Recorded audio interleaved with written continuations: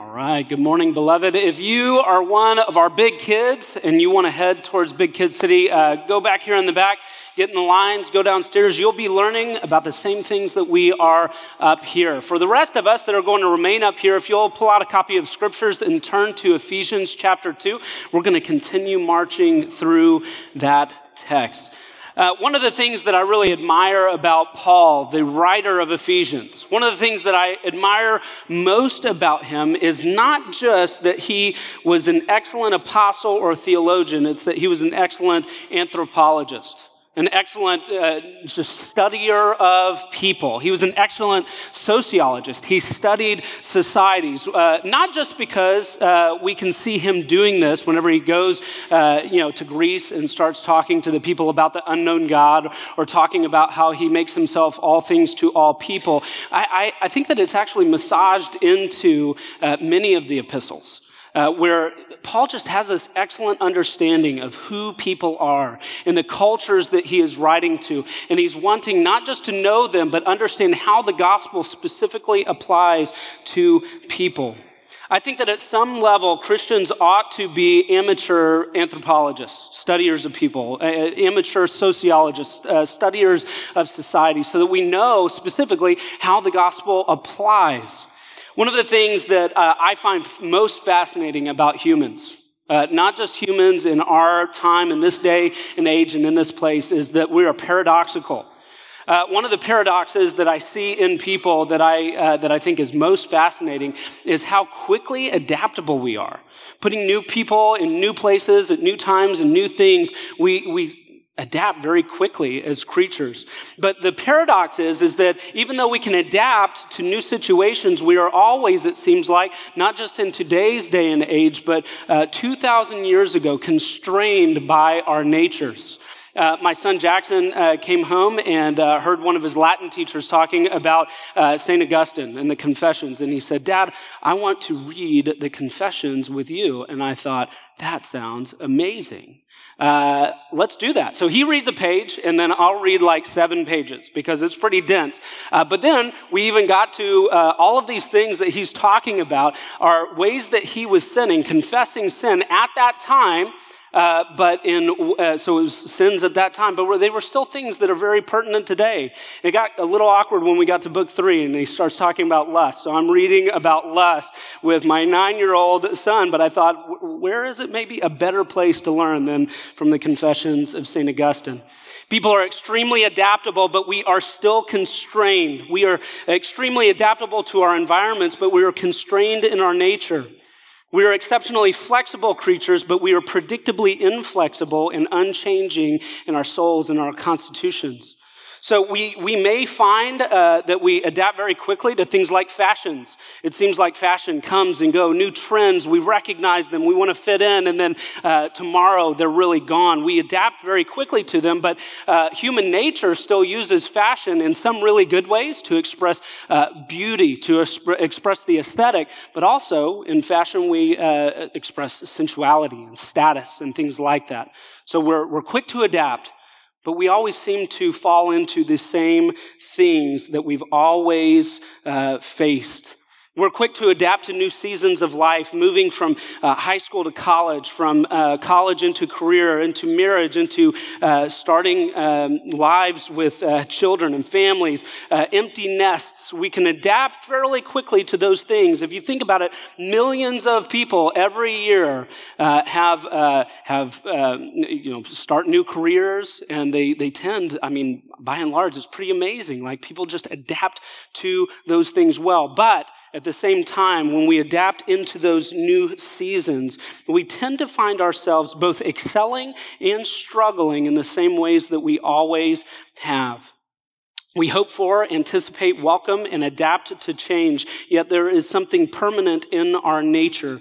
We keep on almost coming up with new ways of expressing old things that we struggle with, both successes and sins. The clearest way that I see this today in our society, or maybe even in me, is in technology.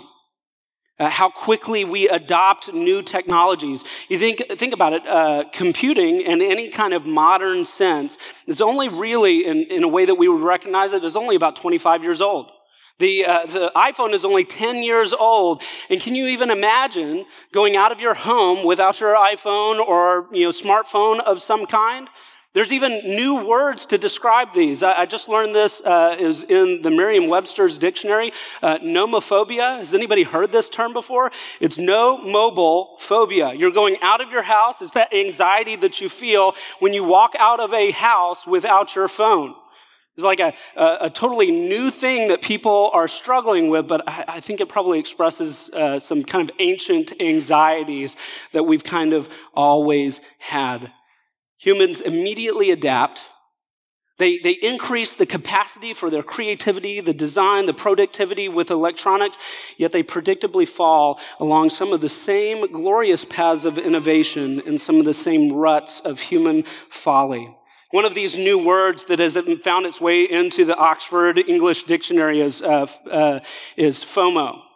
Y'all are probably familiar with it. It's an acronym, FOMO. It's the fear of missing out. It's one of the myriad of new words that has found its way into Webster's, expressing what seem like new things, but it's not new at all. We've only cleared an electronic path into our homes, our hands, and our hearts for things that we've always experienced, anxieties we've always experienced. The fear of missing out is not new. I wonder if you kind of understand this. When you even heard the fear of missing out, nobody probably had to explain that idea to you because it's something that you were familiar with. Yet, it's something that it's almost like technology has become better at creating in us. Do you fear missing out? Missing the party, the vacation, the career success that you see in other people? It's almost like these tech companies have found a way of capitalizing on our fear of missing out. Facebook seems like it has found a way to literally monetize your fear of not being connected with other people and developing deep friendships. Or maybe they found a way of capitalizing on you having a fear of missing out on the love of your life or parenting your children the way that you want to. Instagram seems to have capitalized on our fear of missing out on the body that we've always wanted, the symbols of wealth, the trends in pop culture and politics.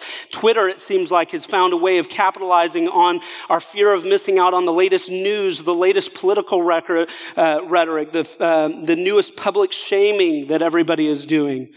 It seems like even maybe more nefariously, so-called dating apps, maybe the more nefarious ones, even pornography has found a way of capitalizing on your fear of missing out on the sensual life you've always inwardly desired. For me, I found my FOMO in a very specific place, and it was on YouTube. 2016 to 2018 were pretty difficult years for me. And I've never subscribed to anything on YouTube, but I don't even remember how it came about. I found this couple that was sailing around the world. That's what they decided to do with their lives, was get on a boat and sail from Greece all the way around the world. That's what their goal was. And I started watching this, and it was almost just this escape for me. I saw this beautiful, amazing, creative couple getting on a boat and just doing it, getting out there. And what it created in me is almost this anxiety of going, here's this couple that's just they're doing it. What am I missing out on? Am I doing something that is significant with my life? It seems so amazing and so beautiful that they were willing to take this huge step. What am I doing with my life? Am I doing anything significant? It's almost like this couple on YouTube was giving me a third life crisis. I'm a third way through my life, and they were just giving me all of this anxiety. What is it that I am missing out on? So, if you experience the anxiety that comes with the acute sense that life may not, has not, or will not bring you the desires of your heart, I want you to know that City Church is the place for you. City Church is a safe place for us, those people who are worried about missing out, who don't necessarily feel like they're getting all out of life and that they're not included in the party. One of the reasons why I can say this is because Ephesians chapter 2 has an anecdote for this morning. It has the anecdote for us this morning.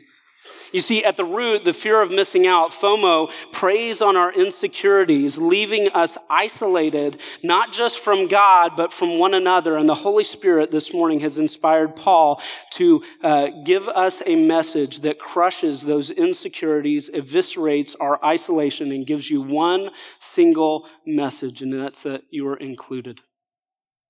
Ephesians chapter 2 this morning is going to tell you there's no need for FOMO. There's no need for fear of missing out. You're included in the greatest thing of all time. Let's go here and read with me in chapter 2, picking up in verse 11.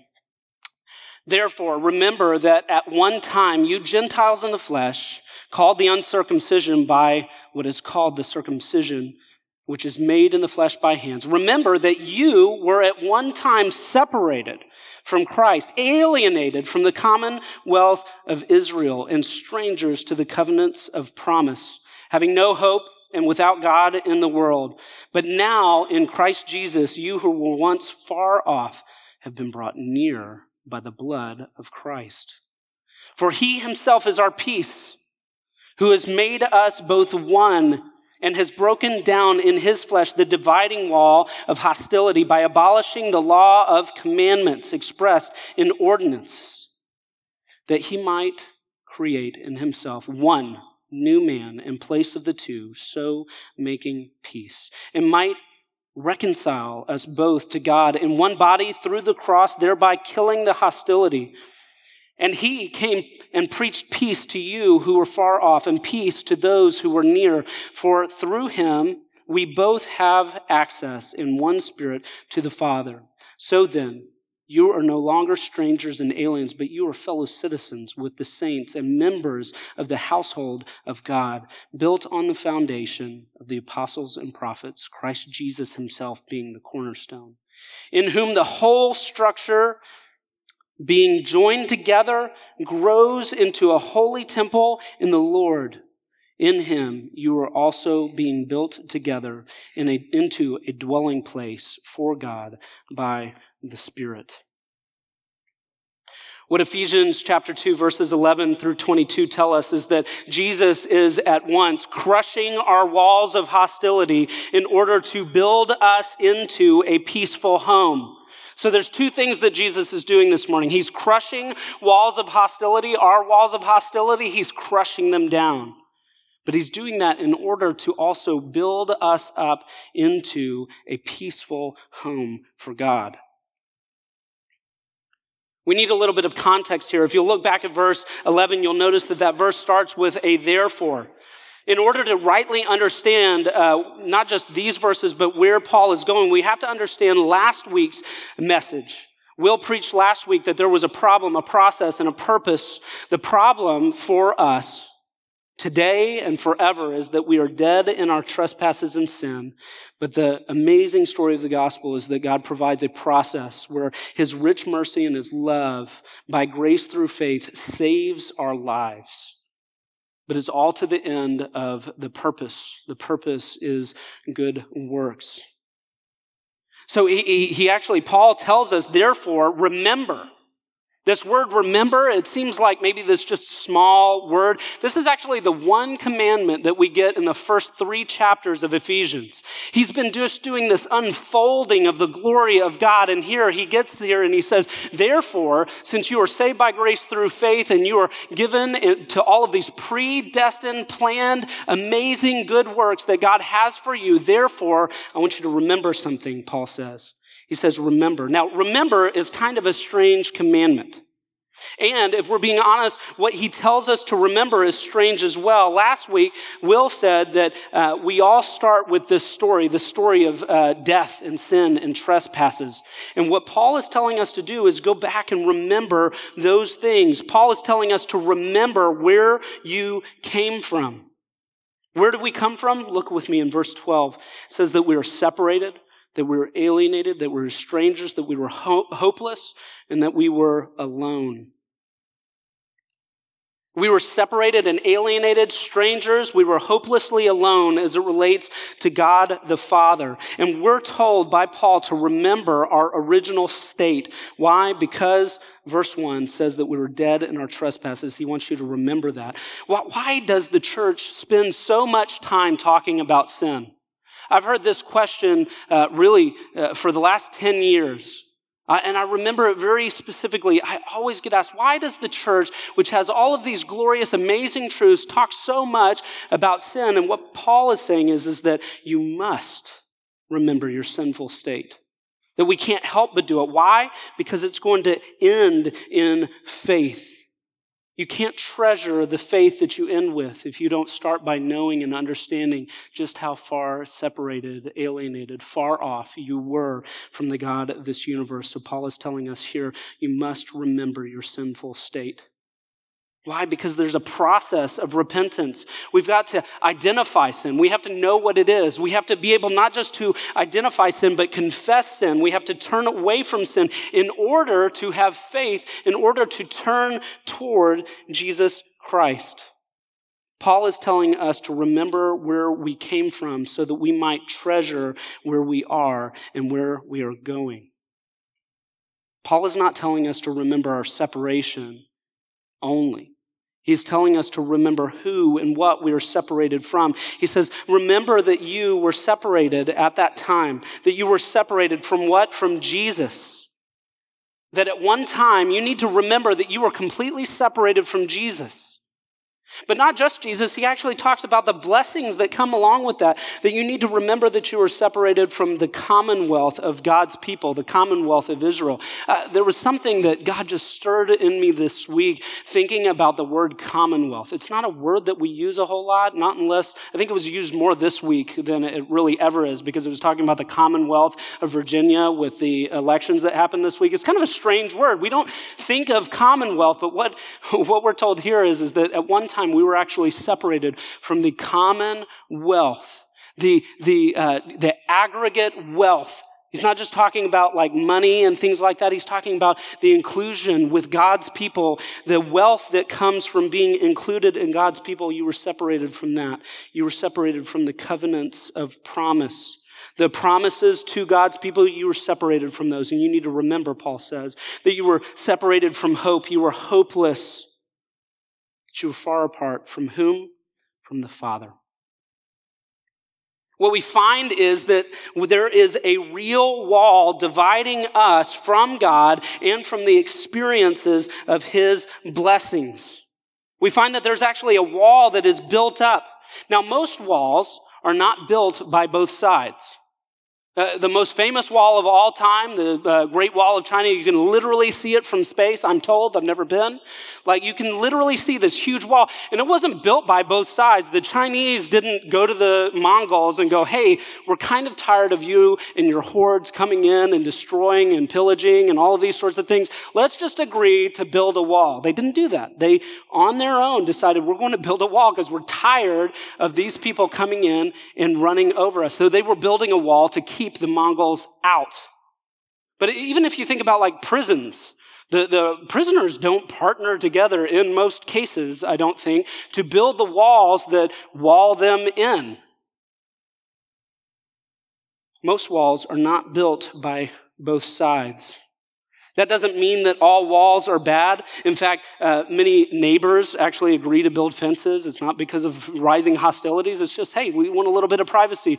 For about 351 days a year here in Texas, I'm very thankful for walls that wall in the air conditioning, that keep us nice and cool or nice and warm. However, in verse 14, we find the nature of the wall that has been built, and we find out who has been building it.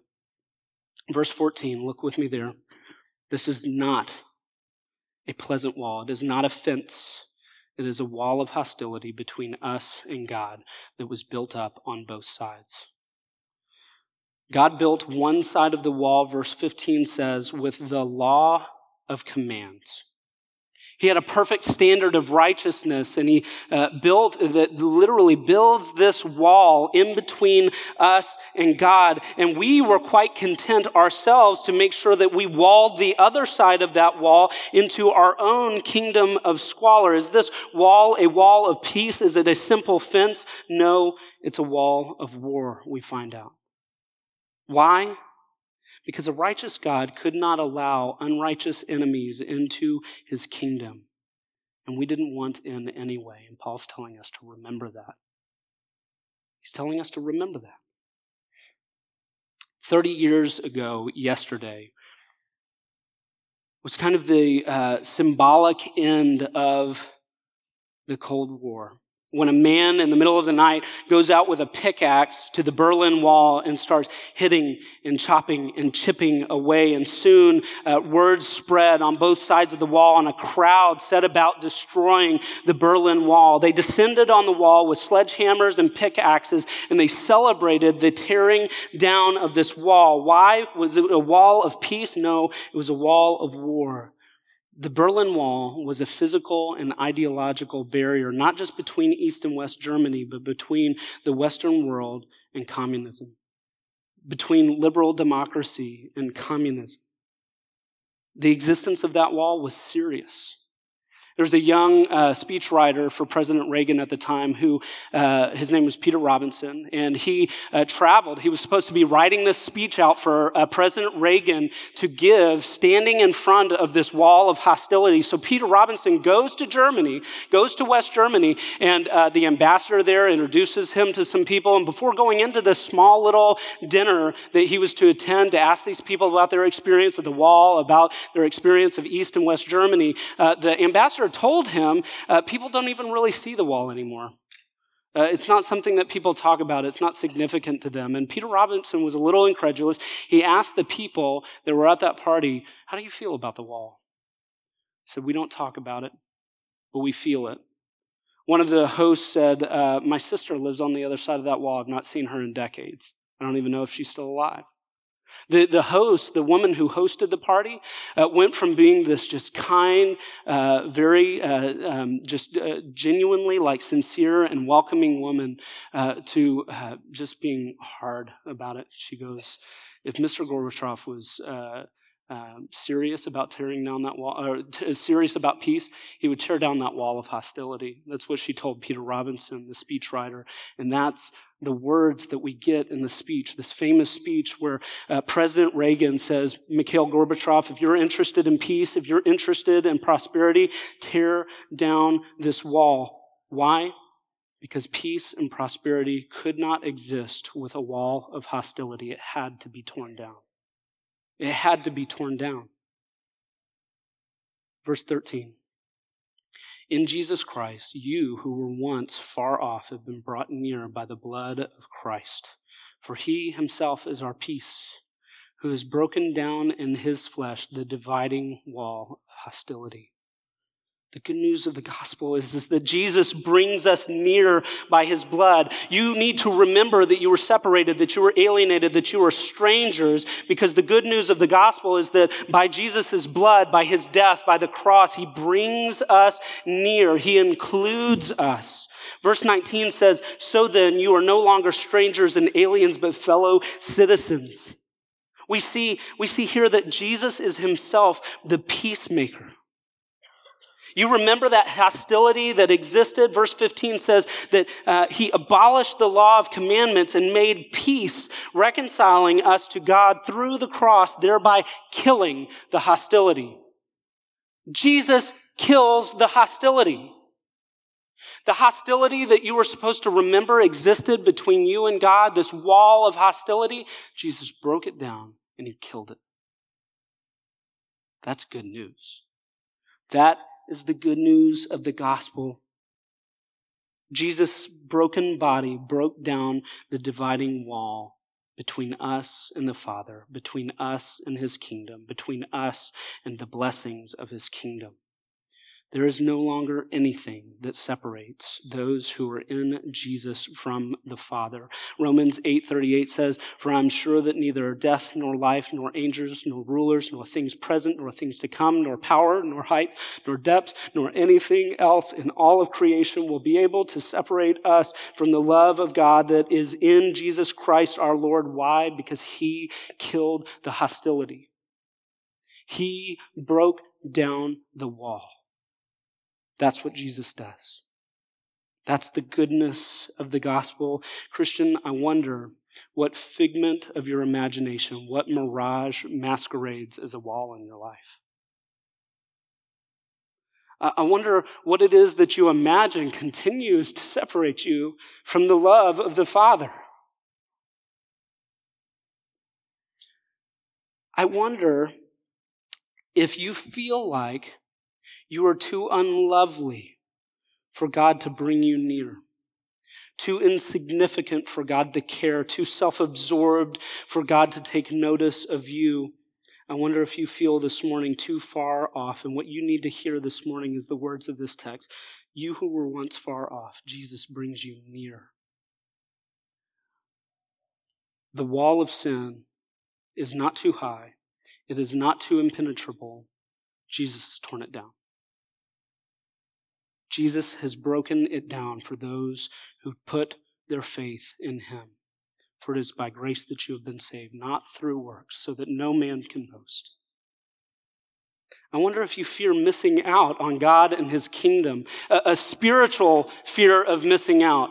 I'm not really even all that interested in going in and diagnosing all of the things that you could have anxiety about missing out on. I don't necessarily even care if you fear missing out on the party or whatever you saw on social media. What I do wonder is if this morning, in the depths of your heart, you have a fear that you're missing out on nearness to God and his kingdom and his blessings.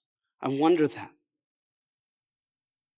Verse 18 tells you that you have been included, that you have access. Hear these sweet words, Christian, for through him we have access to one Spirit, in one Spirit, to the Father. Notice the Trinitarian aspect of that. It's almost like the Trinity conspired to give you access to himself.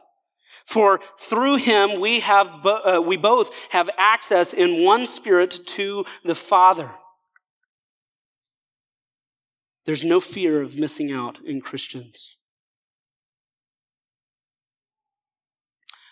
But Jesus isn't just breaking down the walls, he is also building them up. Did you catch that? When we were first talking about this, I gave you the amazing news that Jesus is breaking down walls of hostility, but maybe even the sweeter news for us this morning is that he is also building something up.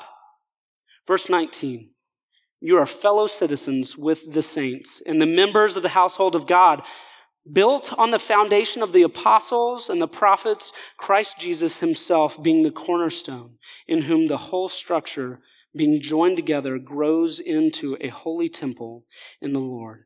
In him, notice the Trinitarian aspect of this too. In him, in Jesus, you are also being built together into a dwelling place for God the Father by the Spirit. God is building something. God is in the process of building something. He's building, the words right out of the text are, he's building a household with a foundation and a cornerstone that is Christ. He's building up a structure, and it is a temple, and it is a dwelling place for him. You know what God is building this morning? He's building a home of peace for himself. And he's using you to do it. You are actually becoming a part of God's home. He's unifying his people and building them together into his dwelling place. Now, admittedly, this is a little bit of a strange concept. It's hard to imagine ourselves as stones that are being built into this glorious temple. Okay, that's kind of a strange idea, but I want to maybe help us understand this a little bit more and understand that it is not a completely foreign or strange concept. It's not a completely foreign idea. Why? Because in the Old Testament, we saw that he had already done this. But he had done it with brick and mortar. He had done it with stones. There was a temple that the people went to worship. And inside the temple, there were just progressively these places that got more holy until you got to the place where God himself manifested his presence in the Holy of Holies. It was walled in, and then there was this curtain, okay? And when we think curtain, we think, oh, that sounds nice. It's like these not so nice black curtains on the side, maybe something that's, velvety and a little denser. This was like, when we talk curtain, go into the Old Testament and read how thick these things were. These were like inches thick fabric woven together. They went from floor to ceiling to make sure that the Holy of Holies was a place that God's righteousness could exist. And if a person went into that place having not been purified, if a priest went into that place having not been purified, their unrighteousness could not be in front of God's righteousness. It would kill them. They literally tied ropes around them so that if they went in not fully clean, they could pull them back out. There is a place where God's presence was made manifest in the temple, and it was called the Holy of Holies. But in Matthew 27, verse 51, right after Jesus' death on the cross, it says this, "And behold, the curtain of the temple was torn in two from the top to the bottom." Acts 2 says this, "Suddenly there came from heaven a sound like a mighty rushing wind, and divided tongues of fire appeared to them and rested on each of them, and they were filled with the Holy Spirit." God's people are now the temple. God's people are now the manifest presence of God. We have the Spirit living inside of us. There is no Holy of Holies existing in some temple there. It is in his people. God's presence is in his people. He is building us into a temple, into his dwelling place. And one day we will see precisely how it is that God builds us into his home, into his dwelling. But today we can know some part, some nature of the home that he is building us into. For many of us, we think about home, and it's not necessarily a place of peace. Some of us, when we think about our home, we don't naturally think of a peaceful place.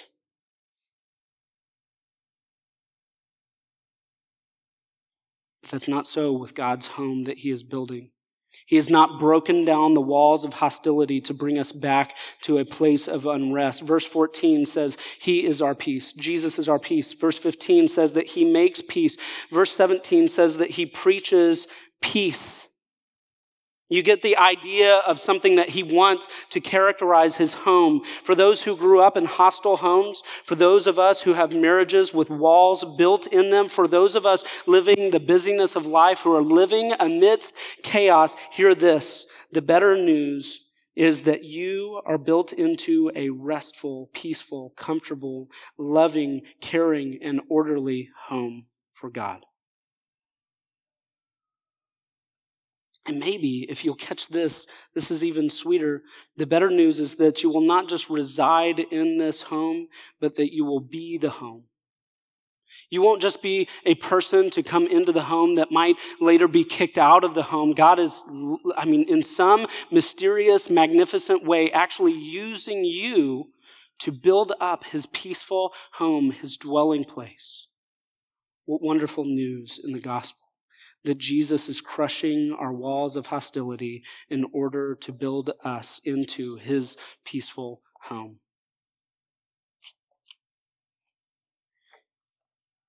So that's the primary thing that I want for you to get this morning. If you walk out of here not knowing anything else, just know that whatever animosity, whatever hostility existed between you and God, if you were in Christ Jesus, that no longer exists. Nowhere does it exist for you. That wall has been broken down. It's been torn down. It's crumbled down. And God has included you into his kingdom of blessing if you are in Christ. But this wall demolishing, home building gospel doesn't just have power for the by and by or the future kingdom. It actually has power in the here and now. You see, this passage opens up actually not only talking about the hostility, the wall of hostility that exists between us and God. That's what we've been focusing on until this point. But this passage opens up talking about the divisions between Jews and Gentiles. And he says that what he's doing is actually unifying out of the hostility one people, Jews and Gentiles together in the church. See it with me in the passage. Verse 11 says, "At one time, you Gentiles in the flesh who were called the uncircumcision by what is called the so-called circumcision." Verse 15 says that he might create in himself one new man in the place of two, so making peace, and might reconcile us both to God in one body through the cross, thereby killing the hostility. Verse 17 says this, "And he came and preached peace to whom? To those who were far off and to those who were near." It's almost like there were these two people. The spiritual reality of Jesus' wall-busting demolition project extends to earthly walls and earthly hostilities. Okay, so I'm going to make a pivot here. I want you to come along with me to see how glorious this is. Jesus is not just breaking down spiritual barriers, spiritual walls of hostility between you and God the Father. He's not just building you up into one unified temple, one dwelling place of God. That peace that he is bringing actually extends to today. To today. To the walls of hostility that exist here in this city, maybe even in this room. Jesus is tearing down those walls. The spiritual reality of all of this is that Jews were actually quite racist at this time. They were using this term, the uncircumcision, like they were calling they were calling the Gentiles the uncircumcision as a term of derision. They had, in a lot of ways, walled themselves off. The grace that they had received by being made into a people by God did not humble their hearts, did not create softness and welcomingness to other people. For many Jews at this time, there was hostility that existed between them and Gentiles. And what Jesus is after is taking that occasion for sin and tearing down those walls. One of the negative, enduring constraints in humans is how content we are to build walls in between ourselves. Okay, so obviously in this room, there's not many of us that like Paul's words to them about like Jews and Gentiles are like ringing out like, oh, I have immediate application for that. My Jewish friend hates me. Like there's not many of us that are like resonating with that, but what we need to understand is that God is actually after tearing down all of these walls. When we build walls between ourselves and our Creator, we will also build walls between us and other image barriers. Husbands and wives will build walls of hostility in their marriage. Parents and children will build walls of hostility in their families. Differences in class and power and privilege will foster hostility between people groups. Dividing lines between gender and sexual orientation will widen. Races and nations will stoke hostilities that often seem insurmountable. These are the walls of hostility that we build when we are not submitted and not with God the Father. I believe that God cares very much about these walls and very much about the hostilities that humans build between one another. I think that he cares so much that he sent his son, Jesus, to die on a cross in order to tear those things down. God is a God of justice. He is a God we see in this passage specifically of unity and of peace. God is a God of inclusion. God is a God of inclusion. God, we see in pop culture all the time Christians being made fun of because they say that our God is a God of exclusion, that we are a people of exclusion. And if they think that, they have not taken a look at the fact that God so loved this world that he was willing to give his only son on a cross that we might be saved. He tore down the wall of hostility. God is not a God of exclusion. He is a God of inclusion. He is including people in his kingdom and in his blessing. Here's one of the things that I feel like I've been learning, and this might ruffle some feathers this morning. You know what? In fact, in some ways, I hope that it does so that we might be able to talk about these things more openly so that we can be unified together. Right now, in our culture, there is a lot of talk about unity and commonality and inclusivity, but I perceive that the gaps are actually widening our culture. There is nothing new under the sun. However, some of the attitudes and some of the solutions that I see here are somewhat new, and I think that they're potentially even more destructive. More and more people are willing to see divorce not as a wall-building exercise, but a wall-tearing down exercise. Can I just be so bold to say that? Our culture wants to almost say, hey, listen, let's tear down these walls in marriage. Let's just say that marriage is whatever we think that it is. We see divorce actually as something that tears down walls when those who have actually experienced divorce, who have actually seen their parents get divorced, know that that is not a wall crushing, it is a wall building exercise. And our culture wants to say something very different. We see the destruction of the family, fatherlessness, and abortion being something that we actually just put our arms around and accept to some degree.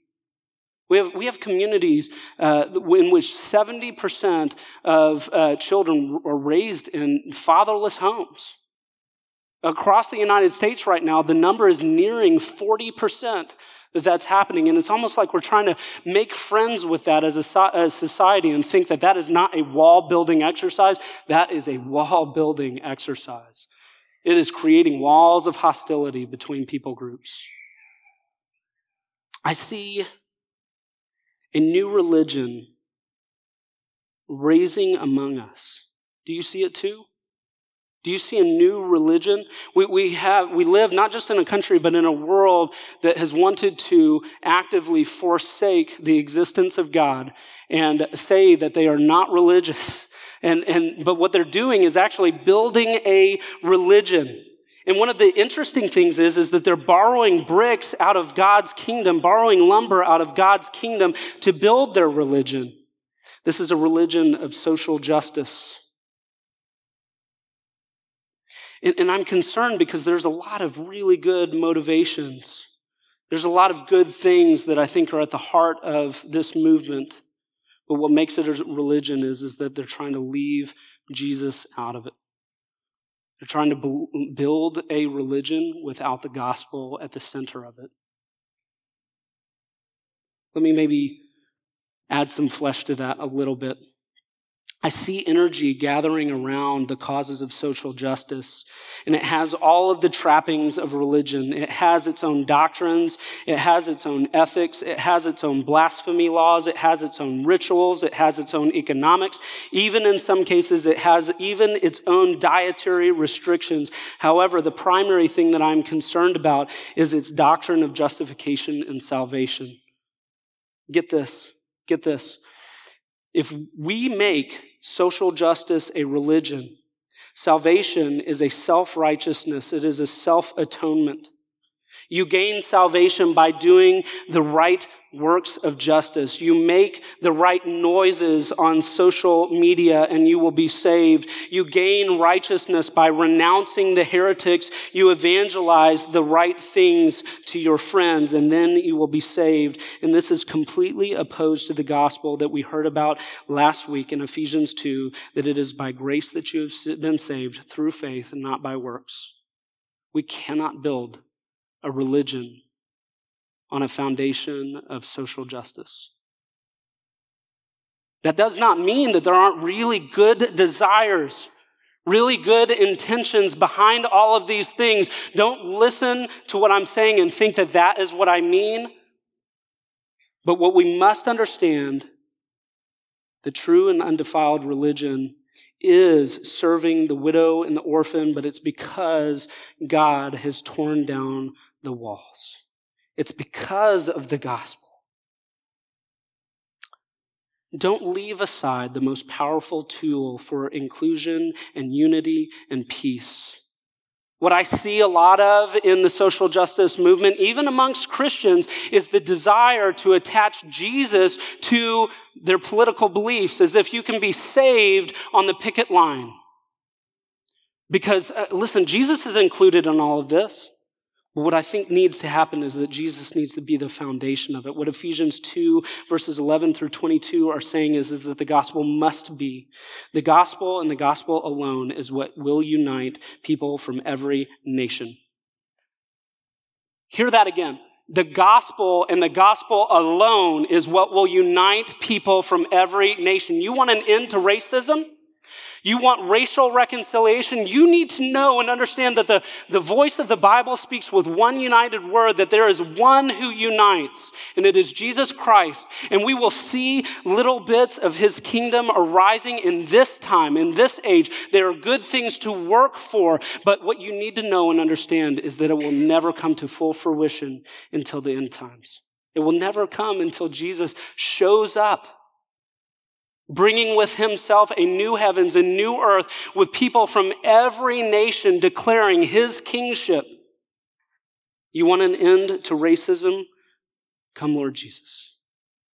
You want to work for racial reconciliation? Submit and love Jesus as the king of this universe.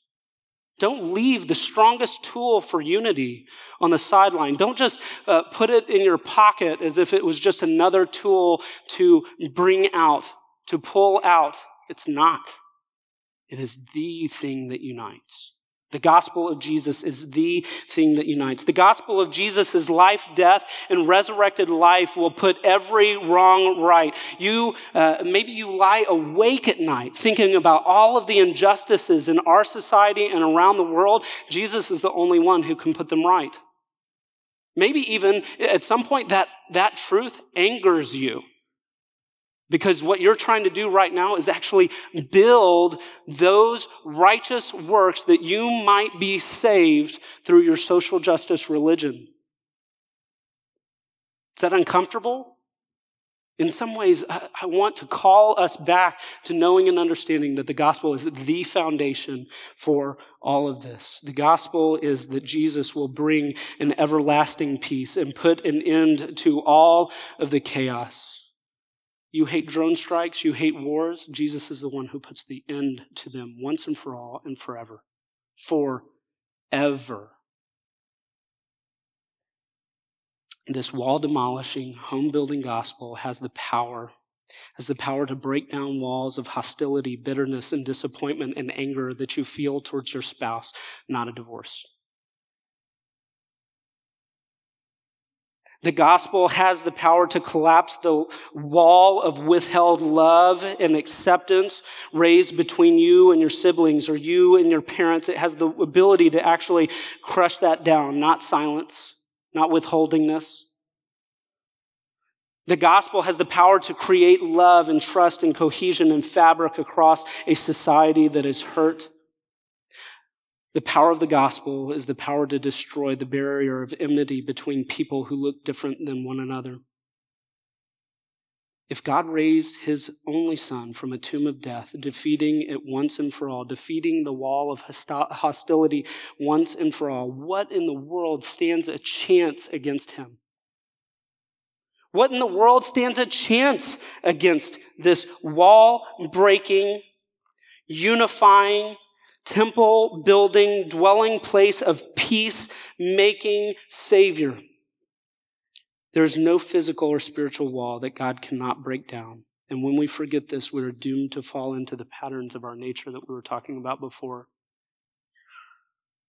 You can't save others. Only Jesus can. Walls will continue to separate us from one another when we are separated from God. Walls will continue to separate us from one another because we are separated from God. The gospel of Jesus is the strong foundation on which we can build healthy homes, free of divorce, for unified marriages and families.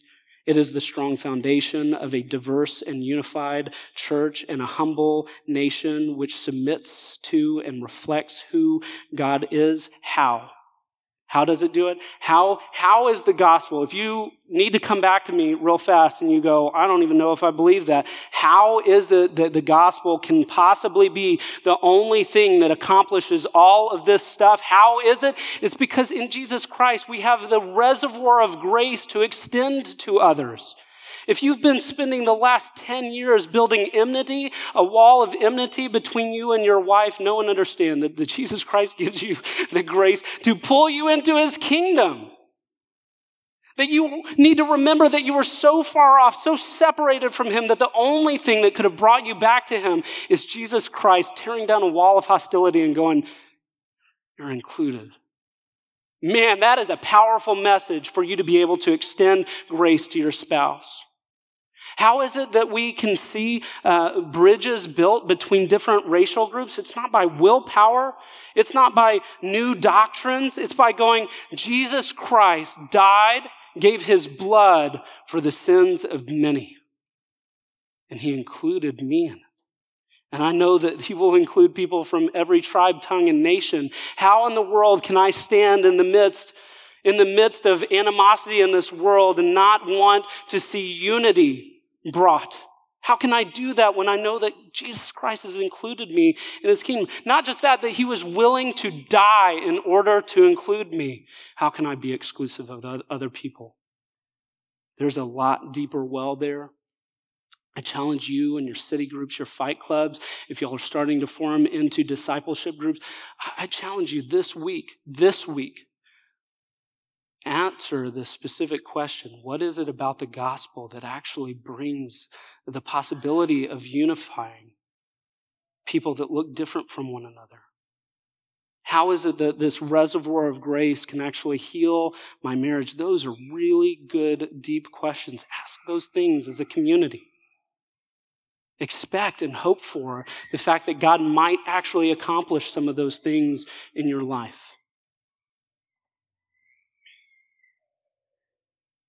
The gospel is the strong foundation on which we build. Jesus is crushing our walls of hostility and building us into a peaceful home. And I want to invite you this morning to believe that with all of your heart. Let's pray for that. God and Father, you sent your Son to demolish a wall of hostility between us and you.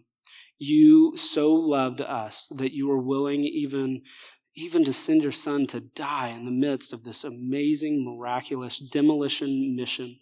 Father, we praise you for that. You did not have to break down that wall, and you did. You did not have to include us in your kingdom, but you did.